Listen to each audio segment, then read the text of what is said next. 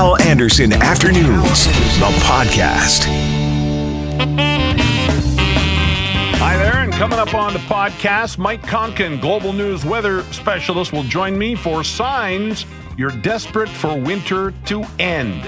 Chris Adams will be here, political scientist. We'll talk with him about the provincial budget, a possible early election in Manitoba. Nicole Mediation is the executive director of On Screen Manitoba. She'll chat about yesterday's budget, where the film and video tax credit was made permanent. And in celebration of International Women's Day, local female comedian Angie St. Mars will be on the podcast. Please rate the podcast. Please subscribe to the podcast. And now, the podcast. And I play a little Nickelback there because our next guest is Global News weather specialist Mike Conkin. You, sir, are probably the biggest Nickelback fan I know.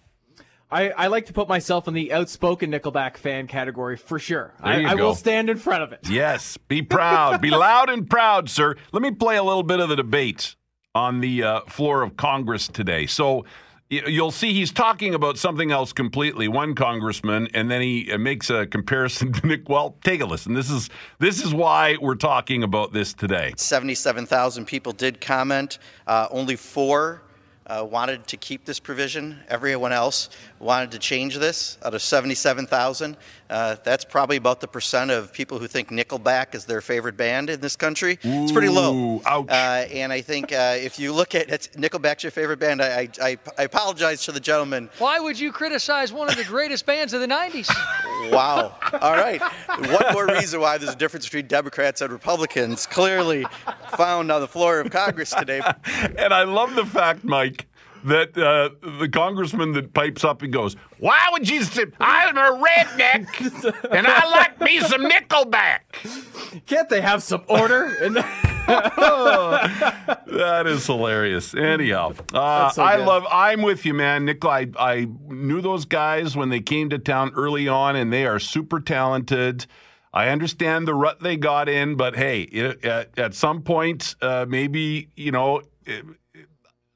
they were about making money, and there's nothing wrong with that. There, I'll leave it at that. That's what I'll say. Sure. So I've got a list here for you. Mm-hmm. Now, listen, I looked at the forecast as I was putting this list together, and I see that we may see some above freezing temps very soon. And I thought, maybe I won't do this list. And then I saw 5 centimeters of snow for us tomorrow. What's going on with that?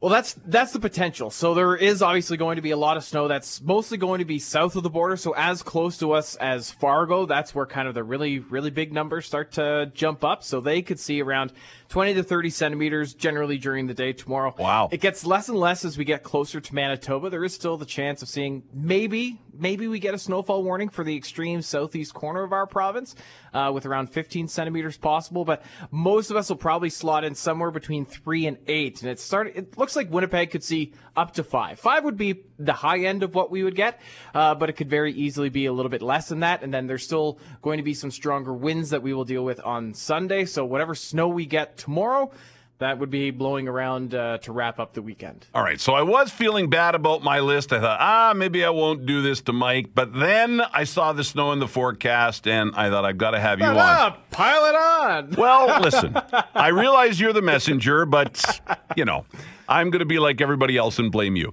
Here we go. Comes with the territory. Signs, Mike, signs you're desperate for winter to end. Are you ready? Let's do it. All you do is watch the Weather Channel and cry. Signs you're desperate for winter to end. Another sign, you just traded in your car for a dog sled. Signs you are desperate for winter to end. The last time you left the house was to go Christmas shopping. Oh, boy. Signs you are desperate for winter to end. You bought hand warmers and stuffed them down your pants. You are desperate for winter to end. That's for sure. If you deleted the movie Frozen from your PVR, you are desperate for winter to end. If you've moved to the southernmost part of your home and won't leave, you are desperate for winter to end. Every little bit helps. And finally, one more sign, the final sign. I think the most important sign that you're desperate for winter to end, Global News weather specialist Mike Konkin has taken out a restraining order against you. Thank you, Mike. I appreciate the laughs. I do.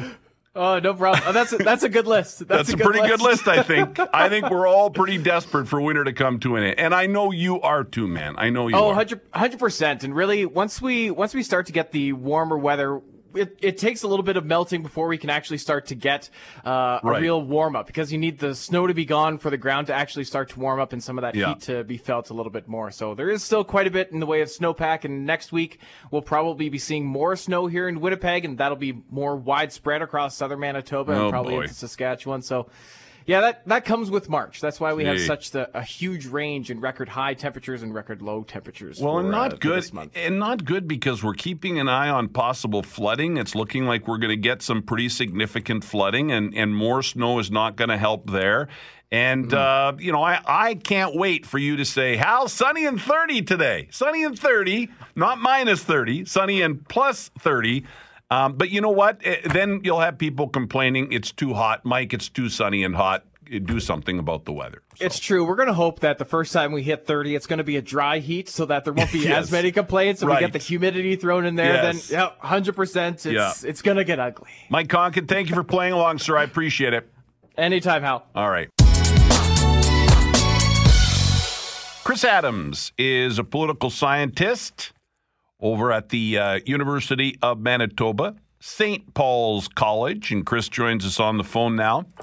Chris, I think, first of all, we'll start with yesterday's provincial budget. Go ahead. Tell me your thoughts. Well, it was a budget where Premier Pallister really came through with his promises. He had promised to cut the PST by 1 point, and he did that with great fanfare. He even had props that they removed the curtain from, and so on that front, there are a lot of people who more on the right of center than the left of center, but who are happy about a reduction of tax.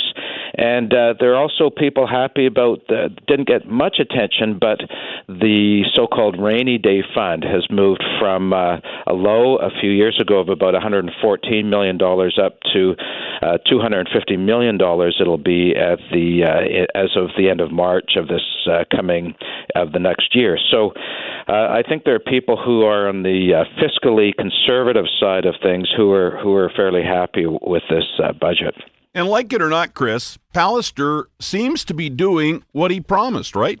Yes, and I know people are thinking, is this a pre-election type of budget? And if we go with the fixed date budget, the fixed date election idea, then we would see that in October 2020. But now there's speculation that maybe he's fulfilling his promises a little bit early so that he can possibly call an early election. And where do you come down on that? Early election or the set date? Well, there's nothing that says he can't call an early election. And Richard Cloutier with Lauren McNabb yesterday, they were commenting on that after the budget. He's a man who's got his own thinking about things. The Minister Scott Fielding said, well, you'll have to ask the Premier about that. He's holding his cards close to his vest, but at the same time, I could see him in the spring of next year calling an election instead of waiting to October. It's tricky with a federal election on right now in 2019 with, as we know, the federal government gets up for election in October, so you can't really have it this October. So it seems like if the Premier were to go early, it would either have to be this spring, but we've got issues about flooding that might be happening, and you don't want to call an election if there's flooding going on in South Manitoba. And so my sense is that he might go next spring. And I haven't had a chance to talk to you since the latest testimony in the SNC-Lavalin scandal and then the Prime Minister's comments yesterday morning. How are you feeling about the scandal so far, Chris? Well, things are still developing. I think we're into phase 2 of a multi-phased situation. He spoke quite at length about Jody Wilson-Raybould, but I didn't see any references to Philpott in his presentation. He was mentioning that his leadership style is different than his father's, that his leadership style is to consult and communicate with colleagues. He was fairly contrite that style had not been effective over the past couple of months. So he was contrite. He never really did an abject apology, but at the same time, I think he came partly to where many people wanted him to go.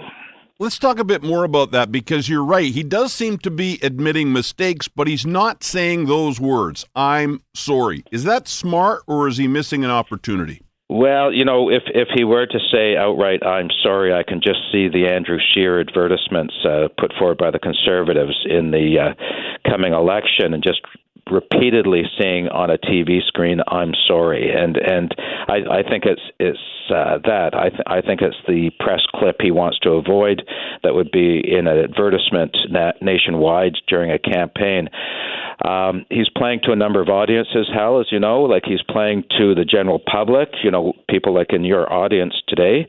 He's also speaking through the media to all of his Liberal caucus and fellow cabinet ministers. So when he's speaking, he's not just speaking to the voting public, he's speaking to a number of other people. He is trying to shore up his reputation as a leader who went a different direction than the previous Harper government, but he's got to repair his reputation that's been quite damaged over the past 4 or 5 weeks. Thank you very much, Chris. Thanks, Hal. Take care. Have a great afternoon. Chris Adams, political scientist at St. Paul's College at the University of Manitoba. Nicole Mediation is the executive director of On Screen Manitoba, and she joins us on the phone now. Hi, Nicole. Hi. Hi, nice to chat with you again. So good news in the budget for you guys yesterday. The film and video tax credit is now essentially a permanent thing. Yeah, no, it's fantastic news. It really sends a strong message that Manitoba is in the media production business for the long term. And had you guys been lobbying the province on this, or did it come as a surprise? We've been in discussion with the province. If you remember back to Budget 2018, they actually struck a working group with industry and government to take a closer look at the tax credit. And that was a really fruitful and positive experience, I think, for everyone. We really got to look at challenges and opportunities around the tax credit. A report was filed, and one of the recommendations was that the tax credit be made permanent. And the government found that was a good recommendation, clearly, as we saw in budget yesterday. And tell us about the credit. How much is it? How does it work? Why is it important? Well, it's really what attracts production to this province and what makes it possible for local creators to make their own shows here, tell their own stories here through film and video. And it works in two ways. It can either be an all-expense tax credit where you get 30% back on goods and services and labor that is purchased in Manitoba, or you can do an all-out labor tax credit, which can range anywhere from 45% to as much as 65% if you're shooting in a rural area and you're working with a Manitoba producer. And again, this is on Manitoba labor. In both cases, we're talking about jobs for Manitobans, and we're talking about spending money that's come from outside of the province on goods and services here in Manitoba. And the film and video tax credit was in place. Now that it's permanent, though, I imagine when they're doing these productions, when they're coming to our province to film shows, they're often 2, 3, or even more years out. So knowing now that it's permanent, I can see where this would be a big deal, right? Yeah, no, it really is. It's so important because exactly as you say, productions are planning several years in advance. What we're also seeing are more series coming to Manitoba. And if you're going to start a series in a location, you're going to be at least hoping that your show is going to be picked up for multiple years. So I think also the discussions with series are going to be much more advantageous when we say that, you can start your series here. And if you can manage to keep it for 10 years, well, our tax credit will still be there. And did I read something about Saskatchewan, the government there getting away from helping the film industry in that province? Am I right on that? And is that helping us attract people here? Several years ago, the Saskatchewan government eliminated their tax credit. And we did see people who wanted to continue working in that industry move to Manitoba.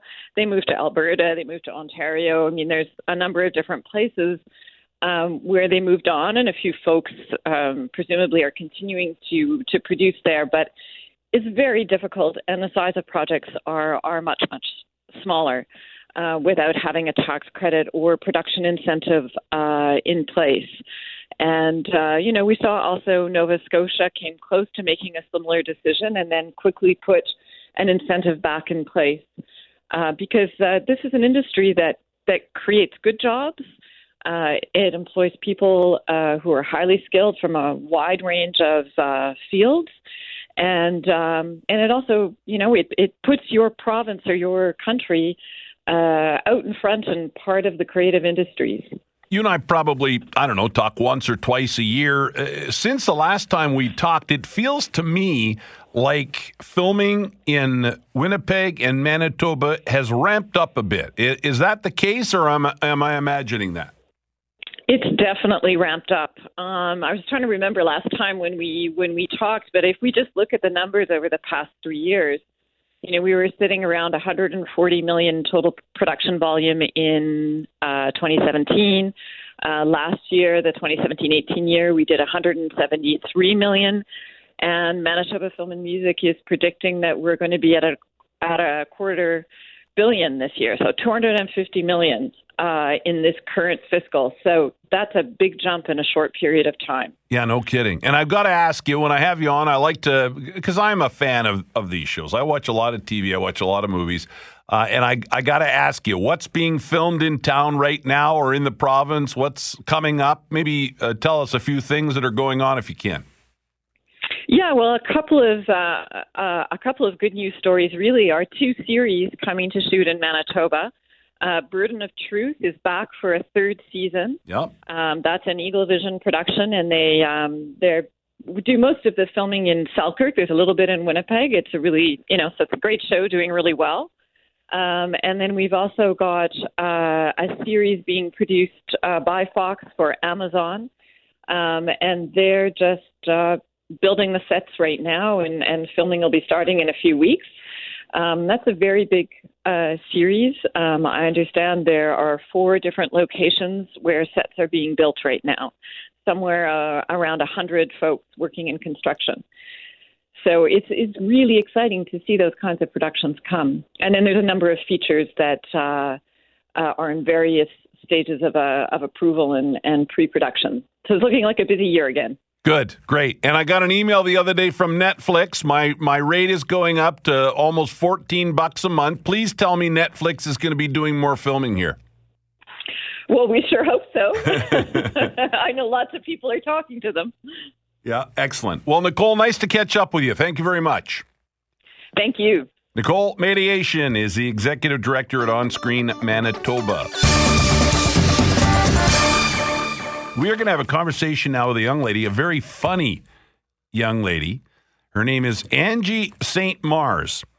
I was watching one of her videos on YouTube today. She is a local female comedian. It is International Women's Day, after all. Angie, hi, good afternoon. Oh, hi, Hal. Thank you for doing this. You are very funny. Oh, thank you so much. That's my favorite thing to hear. You are. You're hilarious. And I just want to quickly mention that you're going to be part of, Jared Story puts on these comedy showcases at the Park Theater every once in a while. And you're going to be there as part of that show on March 22nd. So I encourage people to get their tickets. So I reached out to Jared, and he hooked me up with Angie, and I said, hey, it's International Women's Day. It must be cool to be a woman and be in comedy. And you informed me that you are asked that almost always, and that's usually the only question you get asked. Oh, absolutely. It's like a running joke between women comedians is that is so often the question we are always asked and only asked is, what's it like to be a woman in comedy? Yeah, which you said is kind of like being asked, what's it like to be you? Because you are a woman. But you understand, why, like this morning, the morning show had on some women construction workers. And you're a woman comedian. And I would argue there have been a lot of funny women over the years. So, maybe it's a little more unusual to see a woman in construction. But it must be... But yet a lot of your humor, at least what I saw on YouTube today, your 8 or 10 minutes you did, a lot of that is about you being a woman. Absolutely, it is. It is. I like to write about what I know. I think that's a good starting point for comedy, and observation is a big way to approach comedy. And so there's a lot that I observe through the world just through my experience of being a woman. And I do like to talk about that. I think that's a good place to start because you're always trying to be honest and original and funny on stage. And just talking about your own experience is a really good way to get all of that. You talked about you talk about some of the challenges that women face. You talked about sexy underwear, which I thought was really funny. I'm not even sure if any of that can go on the radio, but it was very funny. Your line about, what's your line about being born a feminist? Oh, absolutely. Yeah, I was. I think I'm what you could call a natural-born feminist because my mom had me, no drugs, and I came out of there just topless. Right, just topless. Well, of course you'd be topless if you were a feminist. So, what do us guys need to know about you ladies in comedy? I would just encourage anyone who's maybe on the fence about seeing a woman comedian to just go see one, because I honestly think there will be no argument if they just go see one. Like, you're going to have a great time. There's no reason to think that you're not going to think it's funny or not going to get it. Like you said, there's just, a million amazing women comedians, super funny ladies. So, just go and see, and I guarantee you're going to have a great time. Does a day like International Women's Day matter to you, being in a profession where, maybe you are somewhat blazing a new trail? Absolutely. And I would say, being a woman in comedy is probably a lot like being a woman in any industry, right? We probably face most of the same things. Yep. It's, there's pay differences, opportunity differences. I don't know if all women kind of experience this, but I find a lot of the time I have to haggle with people when they ask my fee. Like, they really haggle with me about it. And sometimes they lowball you like crazy too. Like, hey, want to drive out here for 3 hours? We can pay $50, That's just a Winnipeg thing, Angie. Come on. Oh, yeah, absolutely. So Winnipeg, what's their excuse? you really feel like because you're a woman, they don't want to pay as much? I think that from my discussion with women and male comedians, because they're all my colleagues, and we have a really incredible tight-knit community here in Winnipeg, small and strong. Yep. And so we all talk to each other about this. I'll ask other women for advice, other men for advice. And yeah, we do find that's a common trend. And especially the haggling thing, it can be quite a lot. And you'll get asked to do, I was tweeting about this earlier, a lot of the time for International Women's Week, every organization decides to throw an event for women by, squeezing all this unpaid labor and art and time out of other women. They'll ask you to volunteer your whatever skill, completely nothing in the budget to pay you anything for your work. And then it's for women. It's for Women's Day, so you feel this guilt about doing it. But I think if you're doing something like that, it's also important to pay women. Yeah, right. I get what you're saying. It's almost like, hey, it's International Women's Day. Maybe pay me a little extra because I'm a woman. Absolutely. Yeah, I'll take it, Yeah. Well, I'm sorry to be another person to come to you and ask for your time and pay you nothing. No, you know what? This is great. We're gonna sell some showcase tickets out of this, right? Absolutely. Comedy showcase. I got tickets to sell, so that's great. Well, and I'll tell you, if you've got a corporate event or something coming up, you are really, really funny, Angie. You really are hilarious. Oh, thank you so much. It's my favorite thing to do in the whole world, Yeah, do you hope it'll be your real job, your full-time job one day? Oh, my God, I would love that. I would love that so much, considering I am just talking in the basement at work right now. I dropped a tub of yogurt on my pants earlier, so I'm fully coated in yogurt and it's turning into something else. Just really driving home the point of how much I would absolutely love to do. So, I do it as much as I can. In Winnipeg, there's tons of opportunities to do it too. There's like so many great shows and mics and all sorts of stuff. So, I'd love to just do it 24/7. Well, good luck with it. And thanks for doing this. I really appreciate it. Thanks so much for having me. Angie St. Mars. She is a local female comedian. It's International Women's Day. And again, that comedy showcase, Jared Story puts these on. He's such a cool guy. He's so funny himself.